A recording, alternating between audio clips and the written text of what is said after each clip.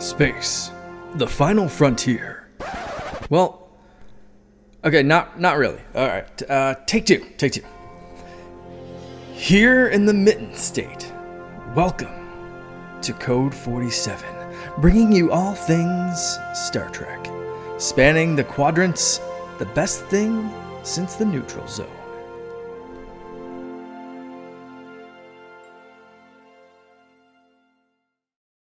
Back again. Can't be stopped. That's right. This is the Code 47 podcast on the Secret Friends Unite podcast network, episode 71. I am your Trek Lord of West Michigan, Fleet Captain of the USS Grand Petoskey, Charlie Carden, coming at you as always with my stellar super duper partner, Katie Q. Katie, good Sunday night to you. Good Sunday night to you as well, Captain. All right, almost like Captain Crunch. I just don't have the hat. I just don't have the fancy hat. Well, we got a lot to talk about tonight. We're going on to go into basically the second quarter of Star Trek Deep Space Nine Season 2. But we've got some big stuff coming up in the week that follows. This episode obviously drops on Monday, May 2, but on May 5th, we're getting the season finale of Star Trek Picard, which I can't necessarily say couldn't come soon enough. And then we're also getting the series premiere of Strange New Worlds, which leads us into segment one half of this show. We occasionally have news. And this one we did. Katie, I assume you had a chance to check out the opening credits. Yeah. I loved it. It had a very kind of classic vibe to it, but also it felt like I was watching an homage to every single intro to a Star Trek show. Absolutely. And we've not had a Star Trek show since Discovery. No, not going. I'm talking about a Star Trek show that had any verbiage in the intro. Oh, okay. Yes. We had it was since TNG. Am I totally flubbing that? TNG, because DS9 doesn't have anything, and I don't think Voyager does. No. This was the first time. Yeah, you heard. Obviously, it's voiceover from Anson Mount. He's reciting the original. These are the voyages spiel. As you see the Enterprise kind of light up. I am so fired up about this Enterprise because it's just a breath away from the 1701 refit from the original Star Trek films, which has been and always will be my favorite science fiction vehicle of any kind. I absolutely love that ship. And so I just could not be more excited about this program. So, but yeah, on Thursday mornings when we get up, we always get up plenty early, especially when we've got a doubleheader to take on, which we get with this week. Picard is winding down. We're going to be talking about episodes 8 and 9 tonight. So without further ado, Katie, jump us right into the quick synopsis of episode 8, Mercy.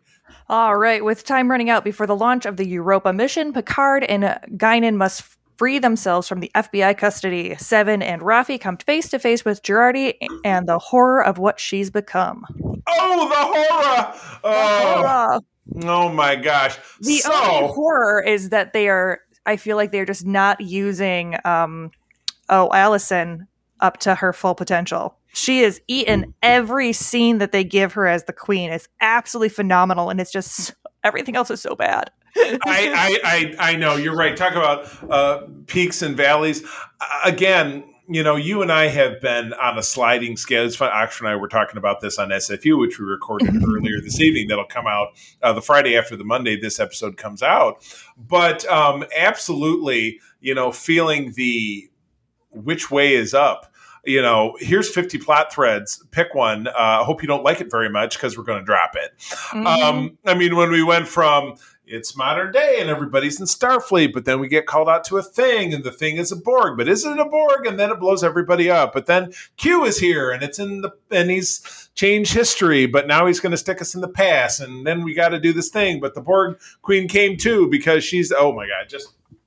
Well, and then there's another song and blah, blah, blah, and Guinan. Yeah.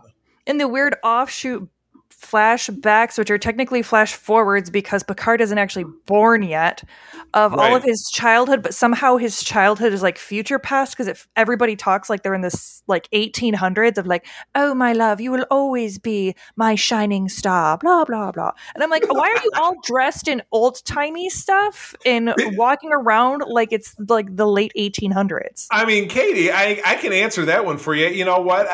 Fashion is very cyclical. You know, right now we're, you know, I hear the early 2000s are coming back. People are wearing, you know, the big baggy jeans or whatever. And, you know, and if you flash forward another 400 years, you know, they're looking, you know, to 600 years in the past for the clothes. I don't think that. I mean, it's a good try. It was a real good try. I mean, I think it's somewhat rooted in reality that you know, that fashion tends to find its way back. As someone who's terrified of low-rise flare jeans, I can definitely say yes. It is cyclical because I'm seeing those again, but I don't think we'll ever get to a flowing white, completely buttoned up the back, oh my God, turn of the century gown. At least not for casual wear. I guess the other thing in this episode that kind of drove me up the wall is that you had the actor playing the FBI agent. It was the exact same, and we posited this on our last episode, the exact same actor that played a time cop that was with 29th Century Starfleet that employed Seven on a mission during the Voyager run where she had to go back and save Voyager in the past. Same actor. Mm-hmm. Who's not do anything with him. Who's not a big name actor, and they did. And then he was a guy who saw Vulcans when he was a kid, and so he was Fox Mulder, and it's just like, oh, just no. It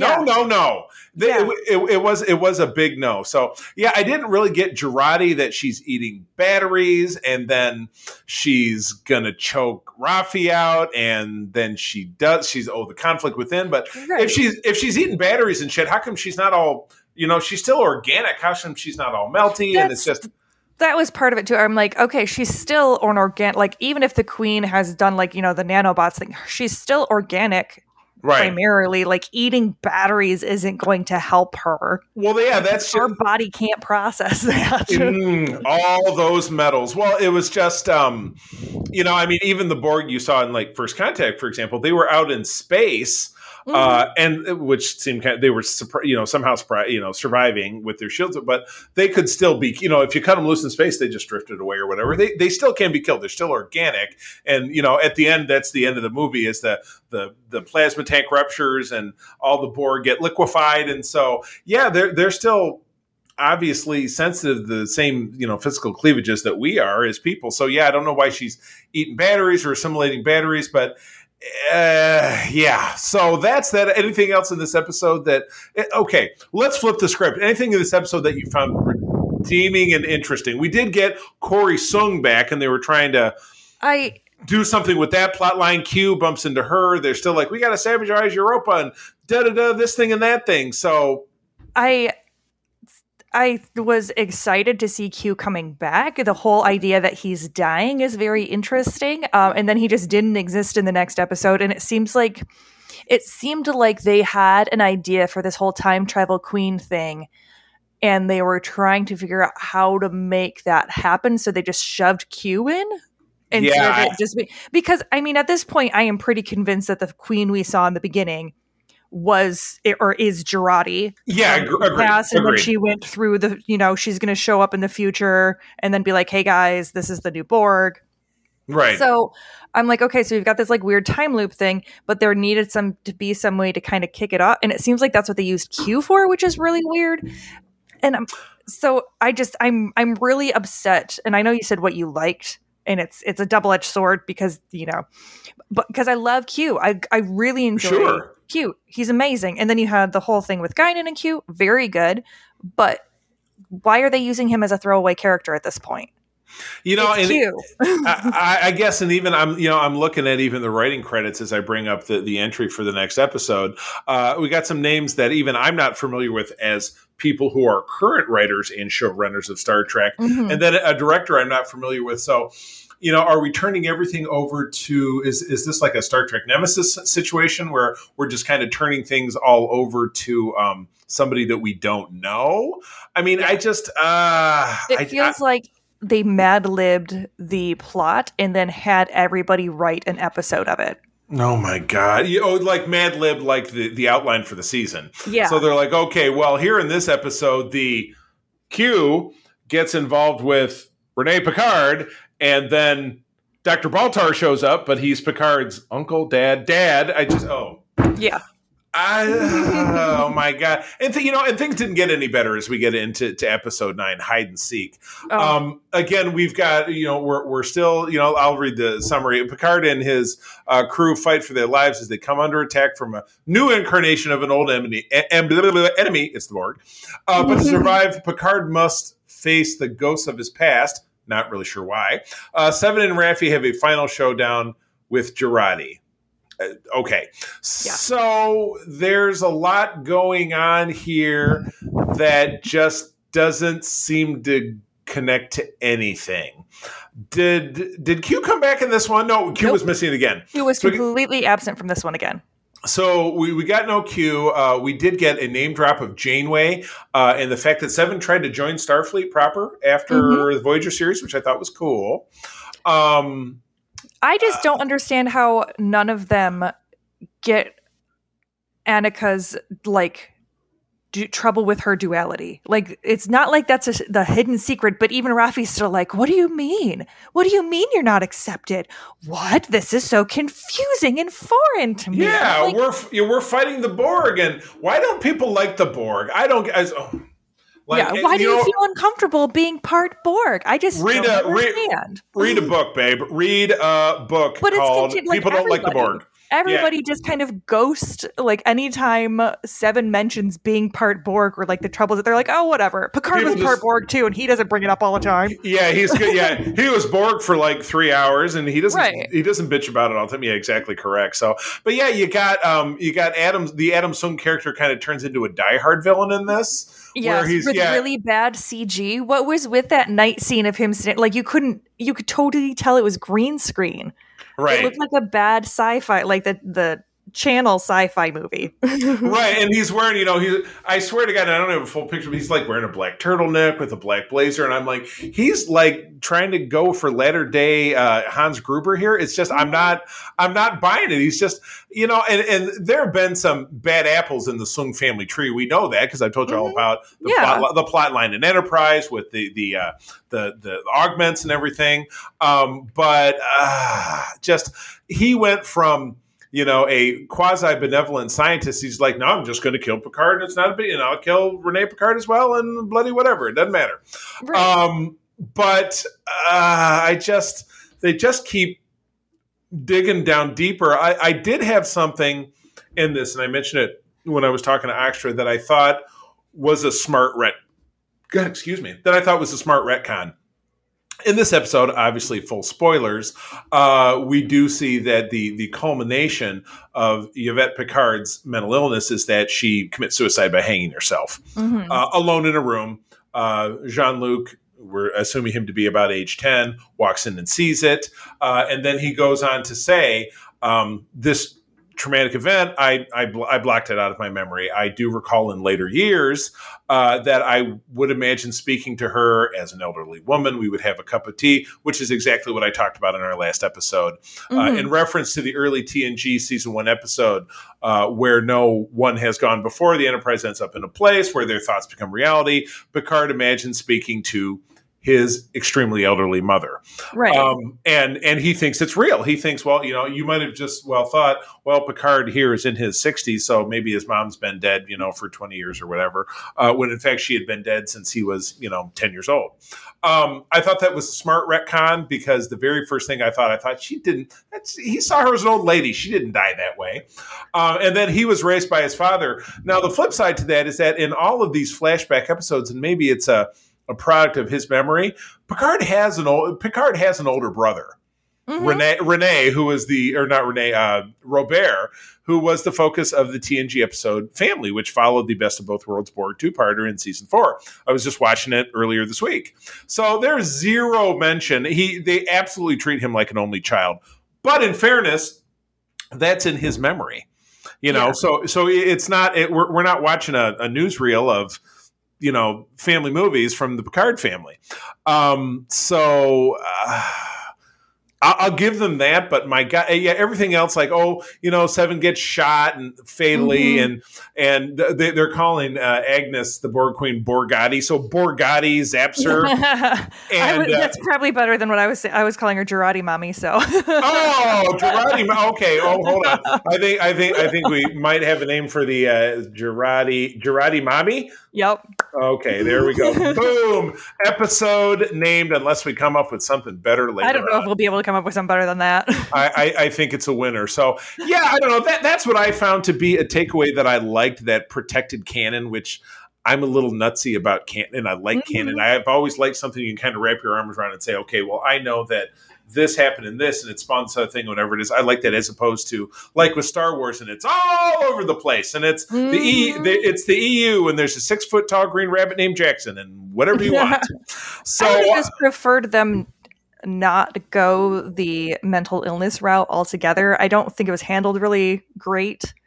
And especially like coming at it from a child's perspective, it was, I just will say, it doesn't seem like it was done very well. Well, and it was very trope-ish. Agreed. And more to the point, how does it serve the story at all? The reason why Picard has never fallen in love is because he was hung up on his mom. Oh, bad wording. Oh, God. You see, it would almost be a better title, but it's a little too brutal. So we're not going that way. Yeah, too soon. Way too soon. That was poor wording on my choice. I apologize.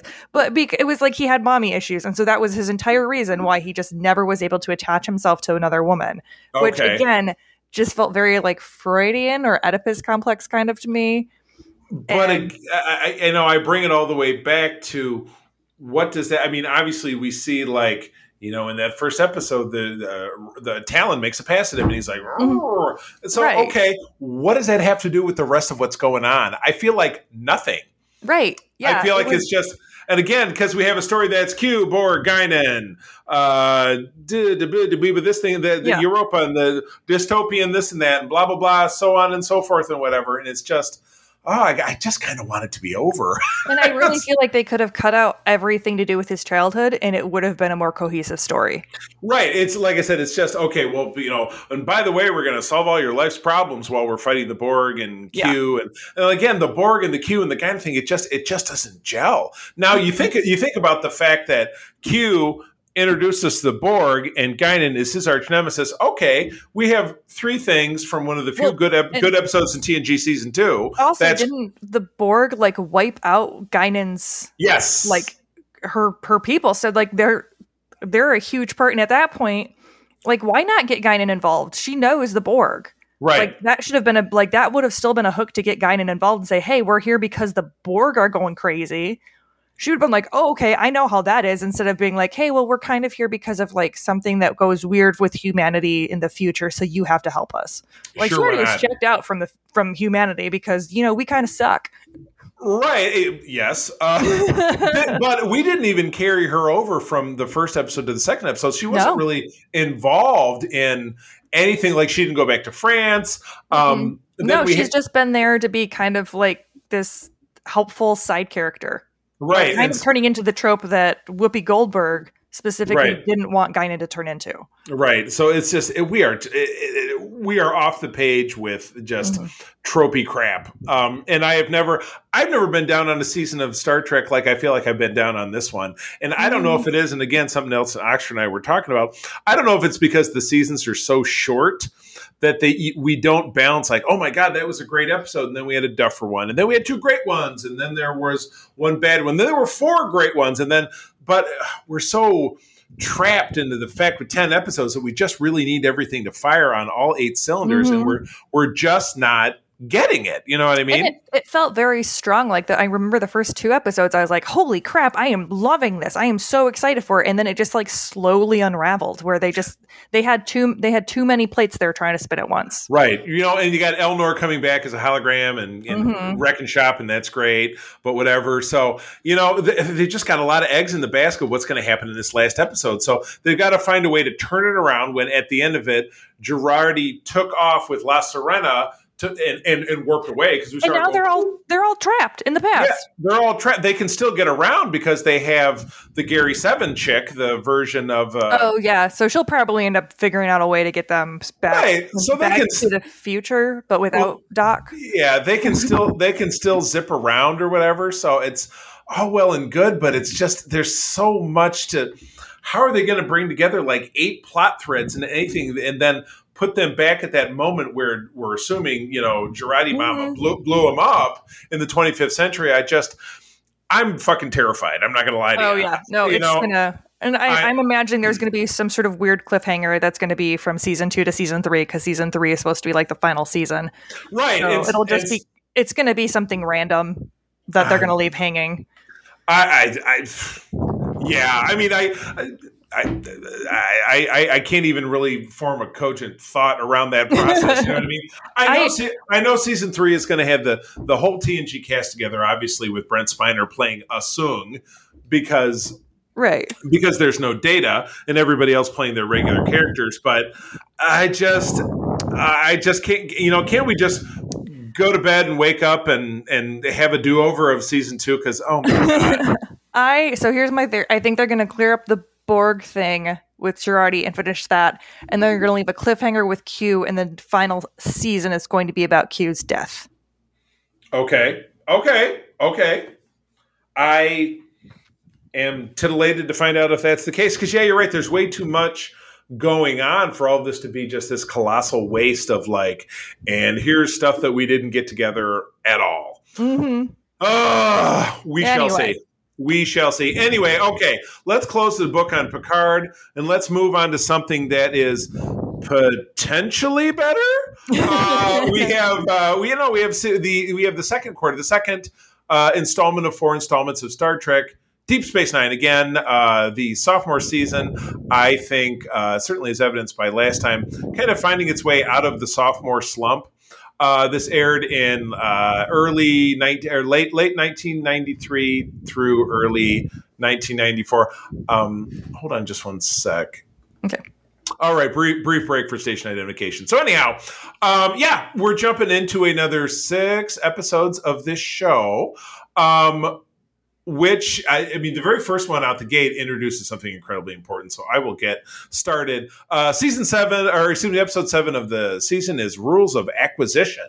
Directed by David Livingston, a Dr. Livingston, I presume. One of the stalwarts of the show. Story by Hilary J. Bader and teleplay by Ira Stephen Bear. Again, somebody who's a cornerstone of the show. So this is some serious talent involved. November 7 of 1993, Grand Nagus Zek in his second appearance. The spectacular Wallace Shawn assigns Quark to initiate investigations with the planet in the Gamma Quadrant, but Quark's new associate is not what he seems. Oh my. So, addressing gender inequality issues within the Ferengi Alliance. Katie, this is much more up your alleyway than this was mine, so take it away. I remember the first time I watched this, I was really excited to see where it went because I absolutely loved Pell. I thought she was amazing, and even the second time around, I was really excited, and I absolutely love her. I feel like they did Quark dirty in this one. I mean, I get that he is, he's a Ferengi, he's the stereotype, and I have my own issues with the misogyny that comes with a Ferengi, because for someone who's extreme capitalism, it doesn't make sense for you to not take complete advantage of any asset. So regardless of whether you're a man or a woman or whatever your gender identification is, if you're smart and you're capable of getting ahead, right? But that's a whole different thing. I would have really loved to see Quark be like, hey, you know what? Now, Pell, you can stay here. And her becoming part of the cast and them having a whole kind of going on and running Quarks and being really strong and kind of overturning that stereotype. I think that would have been a stronger thing than having Quark be like, well, yeah, I acknowledge that you're really smart and I actually really like you, but you need to go away now because you can't fight City Hall. I can't. Yeah. Well, and also I just can't get over my own internal biases of what this would mean. Right. So, the beauty of it is later in the series that exact same thing happens, that those biases are addressed. Right. With his mom and stuff. Yeah. Yeah. And through the series, through the end, and not to spoil anything on a 30-year-old TV show. But that does absolutely change radically by the end of the show when Rom becomes Grand Nagus, and when he's installed, he completely, it changes Ferengi society. So, but again, sorry about the spoiler on an episode from 25 years ago. Well, it's to do with the Grand Nagus, though, Zek, because doesn't he end up marrying Quark and Rom's mom? He does, yeah. So, and she what she's doing is running the Ferengi Alliance at that point because he's old and senile. But again, hate to get ahead of ourselves. We'll be talking about. I mean, that's years down the road for us talking about, segment wise. So I guess I absolutely, like most of DS9, I did really enjoy the episode. I was just, it always makes me a little, sad because I really enjoy Quark overall as a character. It's just when they kind of throw that stuff in there where they're like, oh, well, he's a jerk, so obviously they're going to be misogynist. And I'm like, come on, guys, they're smarter than that. I know, exactly correct. So, trivia note, first mention of the Dominion happens in this episode through Quark's negotiations with the guy. I can't remember. Actor Brian Thompson is in this episode. He's the real muscly guy. He's been in everything, but Katati is the name of the race. My God, I'm so embarrassed. Let me click on the link and look it up because I'll be embarrassed until I'll be blue in the face. Let's see here. The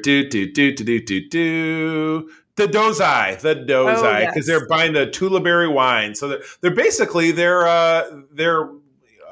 Chamonix. They're fancy ass wine people. Good stuff. So anyway, a lot of like Star Trek does. Taking social norms, turning them on their ear. That's what Star Trek does the best. All right, next one is yours. All right, Necessary Evil, directed by James L. Conwin, written by Peter Allen Fields of November 14th, 1993. An attempt on Quark's life reopens a 5-year-old murder investigation. I felt like this was a... what's his face from the TNG where Picard Dixon Hill? Dixon Hill, yes. It felt very Dixon Hill, but better because, Odo... doesn't it start out with him being, doing the voiceover, but he's like, humanity is stupid with the way that they want to... Yeah, they like records. Everything all the time. Right, yeah, he said everything it was a rainy day and on DS9 and this and that. So I dug this. I thought this was a cool early episode that kind of turned character interactions on their ear because you're like, oh, Kira and Odo are good guys and they're pals and whatever. And, they've known each other for several years because this showed, again, tossing back 5 years, which would have been season 2 of TNG, our favorite season of season 2 with your favorite Dr.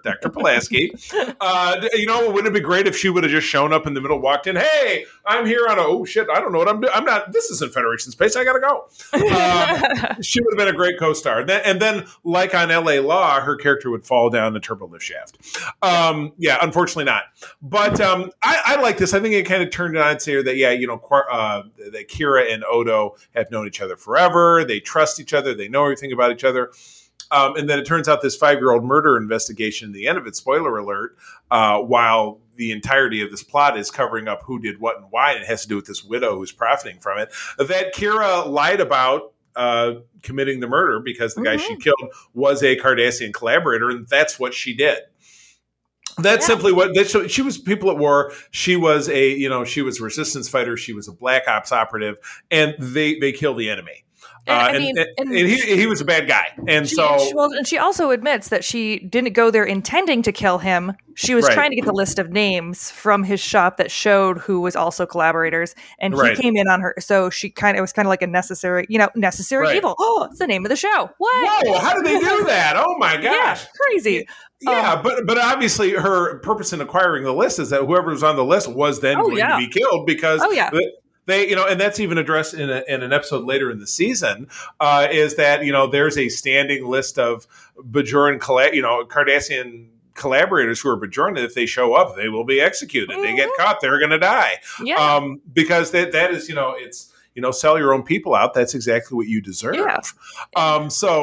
But Odo didn't know. So Odo was like, well, you lied to me back then, and I don't know what that means to us. And there was a great closing shot of this episode. They're in his office and she's on one side of the room, he's on one other side of the room, and they're just kind of staring at each other kind of blankly because there's just nothing to say in this moment of what has redefined their relationship. So I thought it was pretty pivotal, especially considering obviously where their relationship ends up later on down the line. Yeah. Well, and I thought it was a really great way because a lot of times Star Trek does try to have those like underlying tones and themes that go along with it, that are referencing more nuanced contemporary topics. So with this one, it did feel very much like with Odo being like, no, I am the neutral party. I am not on the side of the Cardassians or the Bajorans. But as he's talking to Kira and she keeps stressing, no, you need to pick a side. By not picking a side, you are picking a side. And especially right now, they're, with everything that's going on with our environment and our culture of saying you can't just sit on the sidelines and say you're not involved because that's giving power and authority. Like, even if you don't think you're working for the Cardassians, you're working for the Cardassians by not standing against the Cardassians. And not to get too deeply political, this came with both my stepkids who were of voting age in the 2016 election. Said, oh, fuck Trump. I don't want to vote for Trump. Well, so I'm not going to vote for anybody. Well, a vote for nobody was a vote for Trump. And and that's why we had him for 4 years is certainly one very simplistic way to look at it. If you don't make your voice heard, then you're contribute. You're part of the problem, not part of the solution. Right. In general, not to get too heavy on you, I doubt very much we have any listeners who are right-wing Republicans. And if we do, have not liked me then. That was a real bad idea to bring me on. I absolutely encourage you to seek mental help if you love Trump. But anyway, we'll see if that gets us flagged. So anyway, moving on to episode 9, Second Sight, directed by Alexander Singer, a very big name in Trekdom. Then we get into some weird names. I do not know who Mark Garrett O'Connell is. Don't hear from him again. Did the story and the teleplay, but also Ira Stephen Bear and Robert Hewitt Wolf, who are stalwarts of the series, did the teleplay. So obviously, I feel like when they bring in a ringer or somebody who's new to write a story, and then you see it's backed up by existing people, they probably came in and polished the shit out of it just to make it seem more Star Trek-y. I think so. I think you can tell with this one. Without a doubt. So this aired in just before Thanksgiving in 1993 in November. Sisko falls in love with a woman visiting the station, but she is not what she appears to be. Didn't we? Oh, we got not what it seems about Quark. So there's a lot of mistaken identity shit going on in this whole season. Yes. So Sisko is, and it's weird because the timing is really off. He's like, in his opening commander's log, he's like, well, I realized it was just celebrated the anniversary of the Wolf 359, and when my wife died, and that was probably about 3 months before this. So fits for your episode, but yeah, because Wolf 359 happened right at the beginning, and this is 9 episodes in, he's probably about 3 or 4 months off. But that's me just nitpicking it up. There's plenty of other stuff to nitpick up about this episode. So yeah, Sisko falls in love with a woman who kind of drifts on the station, and she's like, oh, blah, blah, blah, this thing and that thing. You're so handsome and charming. Oops, I got to go. And so she's like Cinderella, right? And this happens a couple of different times. Yep. And it all kind of centers around very Riker-y. Very right. Yeah, exactly. So it all the whole plot line is kind of centering around this super egotistical terraformer guy who's traveling aboard a Federation starship. He's like, everybody come to my cabin for dinner. And Sisko walks in, and there's that same woman, but she's very frumpy clothes and like, I don't know you, dude. And she's like, really? Your name isn't Fenna? And she's like, I have to go to the bathroom. And she takes off. So what we ultimately finds out is that she's in the super unhappy marriage, but she's an alien. She's from this race that does not do divorce. So even though she's miserable with her husband, she solves that misery by astral projecting herself as some kind of vampy ghost who goes out and hooks up with other guys. I guess so. It was never fully explained. So, I mean, this one was definitely a low ringer for me. Like, as far as stuff that could go out of, like, that just doesn't need to be seen again in DS9, this one is definitely on that list for me. Yeah, I mean, we're coming out of the era, and season 1 was packed with episodes that were just like, yeah, we had to have an episode. Mm-hmm. And there was, and again, when you have 20 to 26 segments that you got to produce in a 9-month television season back in the day, you're going to have plenty of duffers, you know what I mean? Where alternately, what's supposed to happen with shows like Picard is that you have 10 great episodes in a cohesive story, which is not what we have going on right now. But I digress. Yeah. That's what like Discovery does a nice job of it. Like season 4 of Discovery, we have this mission or season 3 of Discovery, we have this mission. And at the end of it, we find out why this thing happened and we're able to help out. So Picard's not really knocking it out. I think they did a pretty good job of it in season 1. I really like season 1, but under the old model, we're going to throw out a lot of D-list stuff. This was not the worst of it. It was in the neighborhood. So yeah, it was that trope of, I met her twice. It's been 2 days. I'm in love with her. Obviously, she's the most amazing person ever. I'm like, you literally don't even know her last name. You don't know if Fenna is a first or last name. You cannot be in love with her. Stop. Just smack you all over the station. It's totally like Cher. From a species that wants to tough out marriage so bad that they'll astral project themselves as a loose woman. If it was that like she just didn't like if her culture just didn't divorce, or if it was like she physically like if there was something about like the bonding pair, like she couldn't leave him. Oh, it made it. Well, it said you're right, because that was left vague. He says, well, the blah, blah, blah, whatever the race is, they mate for life. And he didn't say because culturally they do it or biochemically they can't do it. You don't. Yeah, you're right. You don't know. So, but the good news is that this is not a species that's ever seen again because it was a crappy story. and then we can simply move on. That's what's kind of nice about the space station is that they can simply move on. Yes. And not have to worry about that stuff. So, all right, speaking of moving on, I think we move on to a better episode with number 10, so go ahead. Yes, we have Sanctuary by Les Landau, story by Gabe Esso and Kelly Miles, teleplay by Frederick Rappaport. It aired in November 28th of 1993, and this is a group of refugees come through the wormhole in search of Katana, their fabled homeworld. Oh, again, Star Trek kind of sliding back into the seat of the refugee issue, which is obviously enormous with everything going on in Ukraine right now. It's obviously been enormous across the past 50 years in the Middle East and cultures all over the place. But yeah, the Skria is the name, and they have one of these rare. It's rare, but you think it would happen that much more. But a species comes to the Federation space that the UT, the Universal Translator, doesn't lock on right away. So she's just speaking gibberish, and everybody's like, huh, what? They got to keep them talking. They got to keep them talking until they get it going. But it just serves to really reinforce how culturally different this species is, because they're a female-dominated society. I love it how she's at a staff meeting, and it's, her and Kira. She immediately latches onto Kira. Kira's like her best friend and her emissary in this. But then I think Bashir and O'Brien are sitting there with Dax.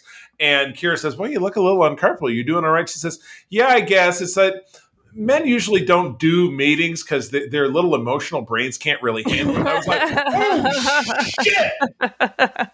That was flipping the script. But you know what? I've been to a lot of meetings with men that I don't care for. I prefer the company of women largely myself, so I totally get it. But no, that was a big whoa. And sexually, they have pairs of men. They're bigamists. So yeah, she goes to her room in the middle of the night, and she gets up, and her two men folks standing in the door frame. No, it's you go back to bed. It's okay. So she's boss, or you think she's boss. Until a lot of, not really great stuff happens with the younger Skrean. Now, something interesting about the younger Skrean characters, we have the son of Walter Koenig is the main guy. The son of Chekhov from the original series. I'm drawing a blank on his name. He was Boner in Growing Pains. Unfortunately, about 15 years ago, committed suicide. So he's no longer with us. But another one of the actors one of the characters was played by actor Leon Orser, who you've seen in everything, including here. Is because I know Voyager is one of your key series. In the episode where the EMH was on the other ship, where he had to interact with an alien EMH that had gone nuts and killed all the crew. That was Leon. Yeah, same dude. And then I feel like the third actor was somebody else, and I probably have to look it up. But ultimately what we find out is that these these Skryans, they need a home. There's 3 million of them. They said, our fabled home of Kantana is Bajor. We want to say, we want you to let us settle on the southern continent because we're farmers and we can revitalize that area because the Cardassians, poisoned it or whatever. And the Bajorans say no for reasons that probably, politically speaking, make a lot of sense. Well, we don't feel we can support you, and it's really very unpredictable. And, meanwhile, Sisko and the gang find another planet in the same sector that they can, settle them on. They're like, no, it's got to be Bajor. They're very, hands down. But then there's, a diplomatic incident where the kid who plays Boner crashes his ship and kills himself. And so ultimately they go off. And then it was the Skryan lady says to Kira saying, 50 years of Cardassian occupation have made you scared to trust. And we really could have helped you out. But, you screwed yourselves. It's like, when your ex-girlfriend says, oh, you'll never find anybody else like me. Yeah. But, the Skryans were kind of gross and they had like bad skin issues and something. So I don't know that invalidates them as a people, but doesn't. No, that definitely doesn't. I would say it was more their attitude. This was definitely it got closer to the mark than some of the past refugee stories that we were seeing in like TNG, for example. Right. But it still felt like they were afraid to not vilify them in some way, shape, or form. Right. Because exactly. I was like, okay, there is an alternate planet that is completely habitable. Everything's great. And they find this planet and then they go, no, we don't want that planet. We want to go to Bajor. And like, Bajor is a war-torn, just getting past an occupation with a barely functioning government. And you want to throw 3 million people into the mix? I can completely understand if they're like, hey, no, you have this other option. It's probably a better idea for you to pick this other option because we can't guarantee your safety and security here. Right. And you're like, no, you all are monsters. Yeah, it's just and it's really right up the alleyways of beggars can't be choosers. Just like, hey, we're willing to help you. We found a solution. But the art of negotiation and the art of compromise is that you don't always get what you want, but what you do get is somewhere to live instead of living on your crappy ships that are falling apart.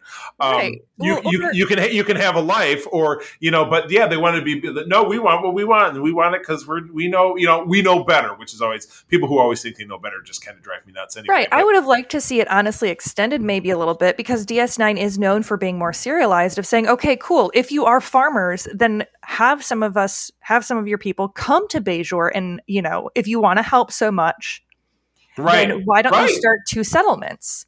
Because then you would have people who can help support you on a stable planet where you can farm. And then if you want to come in and see if you can go ahead and start tilling the northern continent because it had been completely demolished by the Cardassian rule. And, entire of Bajor is under famine.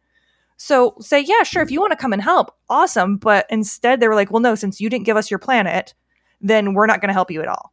Right. Exactly correct. Yeah. Pretty ridiculous. So yeah, I don't know. They could have been one of those that could make it. There you go. There's your fanfic, Katie. Go for it. I want to see. I'm going to write an alternate world there. Sanctuary follow-up, and we'll publish it in the next Grant Petoskey newsletter. But yeah, okay. Well, moving on. We go from great and poignant to completely pointless. That would be episode 11. Rivals. This is directed by David Livingston, again coming back. Story by Jim Trombetta, not a Star Trek name. Michael Piller, series co-creator. So okay, yeah, a little. And teleplay by Joe Menosky, who is a stalwart of the series. First episode aired in 1994, the year I graduated from high school. Geez, I'm old. Quark feels threatened when a con artist arrives on the station and opens up a competing bar. Meanwhile, Chief O'Brien is determined to beat Dr. Bashir at racquetball. That second line, 1,000% sounds like something you'd see in an episode of Roseanne, which was was so very sitcom. Your guest star in this episode was Chris Sarandon, who's the husband of Susan Sarandon, so a notable name. He was also the villain in The Princess Bride a few years before Prince this. Humperdinck. Yeah, Prince Humperdinck. There you go. Which is just Humperdinck is just a terrible name, but I digress. Very much a throwaway episode. Interesting to note that his name is Martis Mazur, and he's an Elorian, same race as Guinan, which I don't think I picked that up the first time I watched it. I certainly picked it up before now, but rewatching them, the same as Guinan. I thought that was interesting. So a race of listeners, but instead of being a benevolent bartender, like, let me share the wisdom, he's a hustler. You know, he's a hustler. He's a swindler. So he's like Quark, but he's a little bit better at it. And he finds his way onto this, luck generating machine that he can open a casino around it. And ultimately, this was, what's always referred to in Star Trek as a bottle show. So it's a show that takes place entirely on the station with largely existing sets, though the racquetball court, I feel like we've seen it somewhere before. I think they built it for TNG back in season 4. Because there was an episode that it was in it, but largely it was all existing sets and just a few co-stars. So it's kind of, I call it bottle show. It's like a money saving show. I thought it was pretty unremarkable. There wasn't really anything to take away from it except that O'Brien and Bashir are really moving a little further along in the fact that they do become best friends. But in this, they're very much like it's the rivals, it's the duality of the rivals, Bashir O'Brien, and then Mazur and Quark, and then in the end, Mazur ends up being outswindled by this, this elder, this widow is like, I just need some money to open a such and such. And she, rips him off and he ends up penniless again. So again, in the Federation, it doesn't really matter if you get all your money stolen because they're not a finance-based society, but also serves as a reminder is the fact that Bajor is not the Federation and people do still need money. So, so anyway, what were your thoughts? I mean, I thought it was, filler episode. It was kind of, like you said, a bottle episode, but it was entertaining. So, I mean, I definitely liked it better than, what was we just saying, Second Sight. Oh, yeah. So, I mean, it was a fun kind of, like you were saying, throwaway episode. I didn't really, I appreciated Prince Humperdinck being in it. I thought that was very funny when he popped up. I think he played the scenes well, and I thought he was a great little Quark. I did enjoy that. All right, episode 12. Take us home, my friend. All right, The Alternate by David Carson. It was directed by David Carson. Story by Jim Trombetta and Bill Dial. Teleplay by Bill Dial, and it was aired January 9th of 1994. The Bajoran scientist who used to be Odo's teacher arrives with evidence of others of Odo's kind. Womp womp. What? Womp, what? Yes. I know, very exactly. Much so. Yeah, so we have, David Carson is a stalwart of the franchise, but Jim Trombetta and Bill Dial are kind of, those names I've never heard before. So, this ended up being a script that, while it offered the early suggestion is Odo's mysterious kind and blah, blah, blah, this is going to be a big revelation. It's touched upon, it was even just earlier in this segment in The Necessary Evil that it was mentioned that there was a Bajoran scientist that was in charge of Odo because Odo was discovered in the Denorius Belt by the Cardassians, you would assume, because it was it was 10 years prior to the series starting or whatever it was. And then he was put in a Cardassian lab with a Bajoran scientist who studied him and kind of taught him to, make shapes and learn how to communicate and blah, blah, blah. Tricks. The Cardassian neck trick, exactly. But which is, I don't know, was that I think that was mentioned in this episode or certainly gets mentioned. No, it was mentioned in the in the flashback episode. Right. Necessary Evil. Yes. So this was Dr. Mora, who's actor James Sloyan, who was in an episode of TNG in season 3 where he played a Romulan defector who brought the Enterprise, there's going to be an invasion and it's on this planet. It turned out that they were kind of using him to pull a Federation ship into the neutral zone and attack them. And one of my favorite episodes of that, and kind of when things were really starting to turn around in TNG. But no, great actor. He shows up several other times in, I believe, Voyager and Enterprise and maybe even a DS9 later on. So he's kind of one of those, like, let's get James Sloyan on the phone and we'll get him for an episode. But yeah, he plays Dr. Maura Pole, who is the father figure, for want of a better term, for Odo. And this is proclaimed father figure, I think. Yeah, exactly. I'm your daddy. Definitely not feeling the father figureness. Yeah, he was. He was. When he generally gets pissed off and he doesn't get that Father's Day card. So he comes along, and again, the whole episode really proves to be a red herring. They don't really find out anything about Odo's people, but instead they bring back this, virus that makes Odo act crazy and turn into a big monster. So it's kind of a monster of the week virus episode. Yeah. Which just kind of goes nowhere, which really lends itself back to the fact that the episode was written by 2 non-Trek writers. So it just didn't, I don't know if they brought in a lot of people early on because they somehow wanted to have these throwaway episodes that just let people, kind of left people with no impression of what the hell was going on with anything. I have no idea. That doesn't make a lot of sense to me, but what the hell do I know? You know what I mean? But yeah, this was, we're getting to the middle part of, the first, I would say the first, quarter that we looked at of episodes in our last episode had some really great ones. We had the Kickoff trilogy. We had the Cardassians episode. I just thought that this was kind of full of stinkers. I don't know about you. I mean, I kind of liked the alternate. I thought the ending was a little weird because it seemed like the doctor kind of was like, oh, okay, no, actually I was mistaken by everything. And I was like, it usually doesn't work that way. Yeah, right. Because it did feel like they were building out Odo's character. And for someone who has a mysterious backstory, there's not a lot to go with. So you have to work and really pull to create these stories and backdrops for them to have something to bounce off of.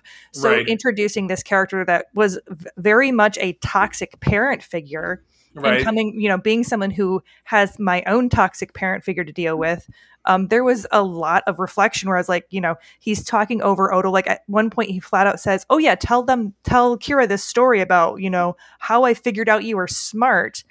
And so Odo starts to tell it and he continually interrupts, continually talks over him and just is incredibly disrespectful because everything Odo does, he refers to him as a specimen, as a creature. And it's very obvious that he doesn't credit Odo for what he can do. Everything is he's mimicking, or the doctor taught him how to do it. Almost like he's a trained, he's a trained monkey who can talk. Yeah, that's a good point. Yeah, there's a deeper sense of that, of having, like you said, a toxic friend, a toxic family member in your life who is just like, why do I put up with this person treating me the way that I do? Like, talk to me like I'm a 5-year-old, or talking about me like I'm a 5-year-old instead of a grown ass adult. You know what I mean? So yeah, I certainly feel the deeper issues of it. So I understand where you're coming from. The balance of the episodes as a whole. I love Necessary Evil. I thought there were some good issues raised in Sanctuary. I thought Rivals was amusing. But when you put it all together, it just, maybe we get too spoiled with the thought of a thematic arc-based season because, looking back at the way stories used to be told, it used to be like, doot, doot, doot, doot. And even DS9 itself, but not to the latter half of the season. So basically looking at season maybe 3.5 going into season 4 with the Klingon Dominion arc, and then moving Klingon Cardassian Dominion arc, and then moving into season 5 with a full blown out war, which took us through the rest of the series. DS9 very much becomes that. But in these first 2.5 seasons, it's very much like, here's a thing, and here's another thing, and here's another thing, and there's a thing over here, and maybe there's a message here, and maybe there's nothing. You know what I mean? So we're still kind of stuck in that. Well, and I think it's a reflection of the times too, of when they were written, because we are kind of spoiled now where people just kind of have this idea of we're going to get a serialized story and character development along the way. Where before this stuff, you would have TNG or something where it was, there will be a story that might have 1 or 2 parts. There will be no character development because nothing ever reflects back on itself. Right. And this is where they're starting to experiment to go, okay, we're going to do some character development with like the alternate. Oh, and then we also have to tell a story. So they're still trying to figure out, I think, how to merge those two things together, because like the alternate is still like the stuff that was developed in that episode is definitely going to show up later, but it didn't really tie into the story that they're trying to tell right now. Right. Exactly correct. Cool. Well, that wraps us up. That's about as much DS9ing as we got to do. So Katie, as always, take us on out of here. For more information about Starfleet International, please visit Grand Petoskey and Region 13 on Facebook. All righty, Rue. Well, friends, thank you as always for joining us. I have been Charlie Carden. Always a pleasure. You can find me over on Twitter at the C3. And Katie, where do people find you at? They can find me on Twitter at QT Geek. That's Q_T Geek. And we are interested in hearing about Star Trek all the time, all the place. Friends, thank you one more time for joining us. I'm going to tell you that sharing is caring, and to keep on trekking. And remember, wherever you go boldly. This podcast is part of the Secret Friends Unite podcasting network. Visit secretfriendsunite.com for more great shows, articles, news, reviews, and more. Secret Friends Unite podcasts are available on Apple, Google, Spotify, and other podcast services around the world. If you'd like to be part of the conversation, you can join us on Facebook or our new Discord server, or follow @SecretFriendsU on Twitter. Please subscribe to Secret Friends Unite on YouTube and visit our merch store at tpublic.com. Just search Secret Friends Unite. Thanks for listening.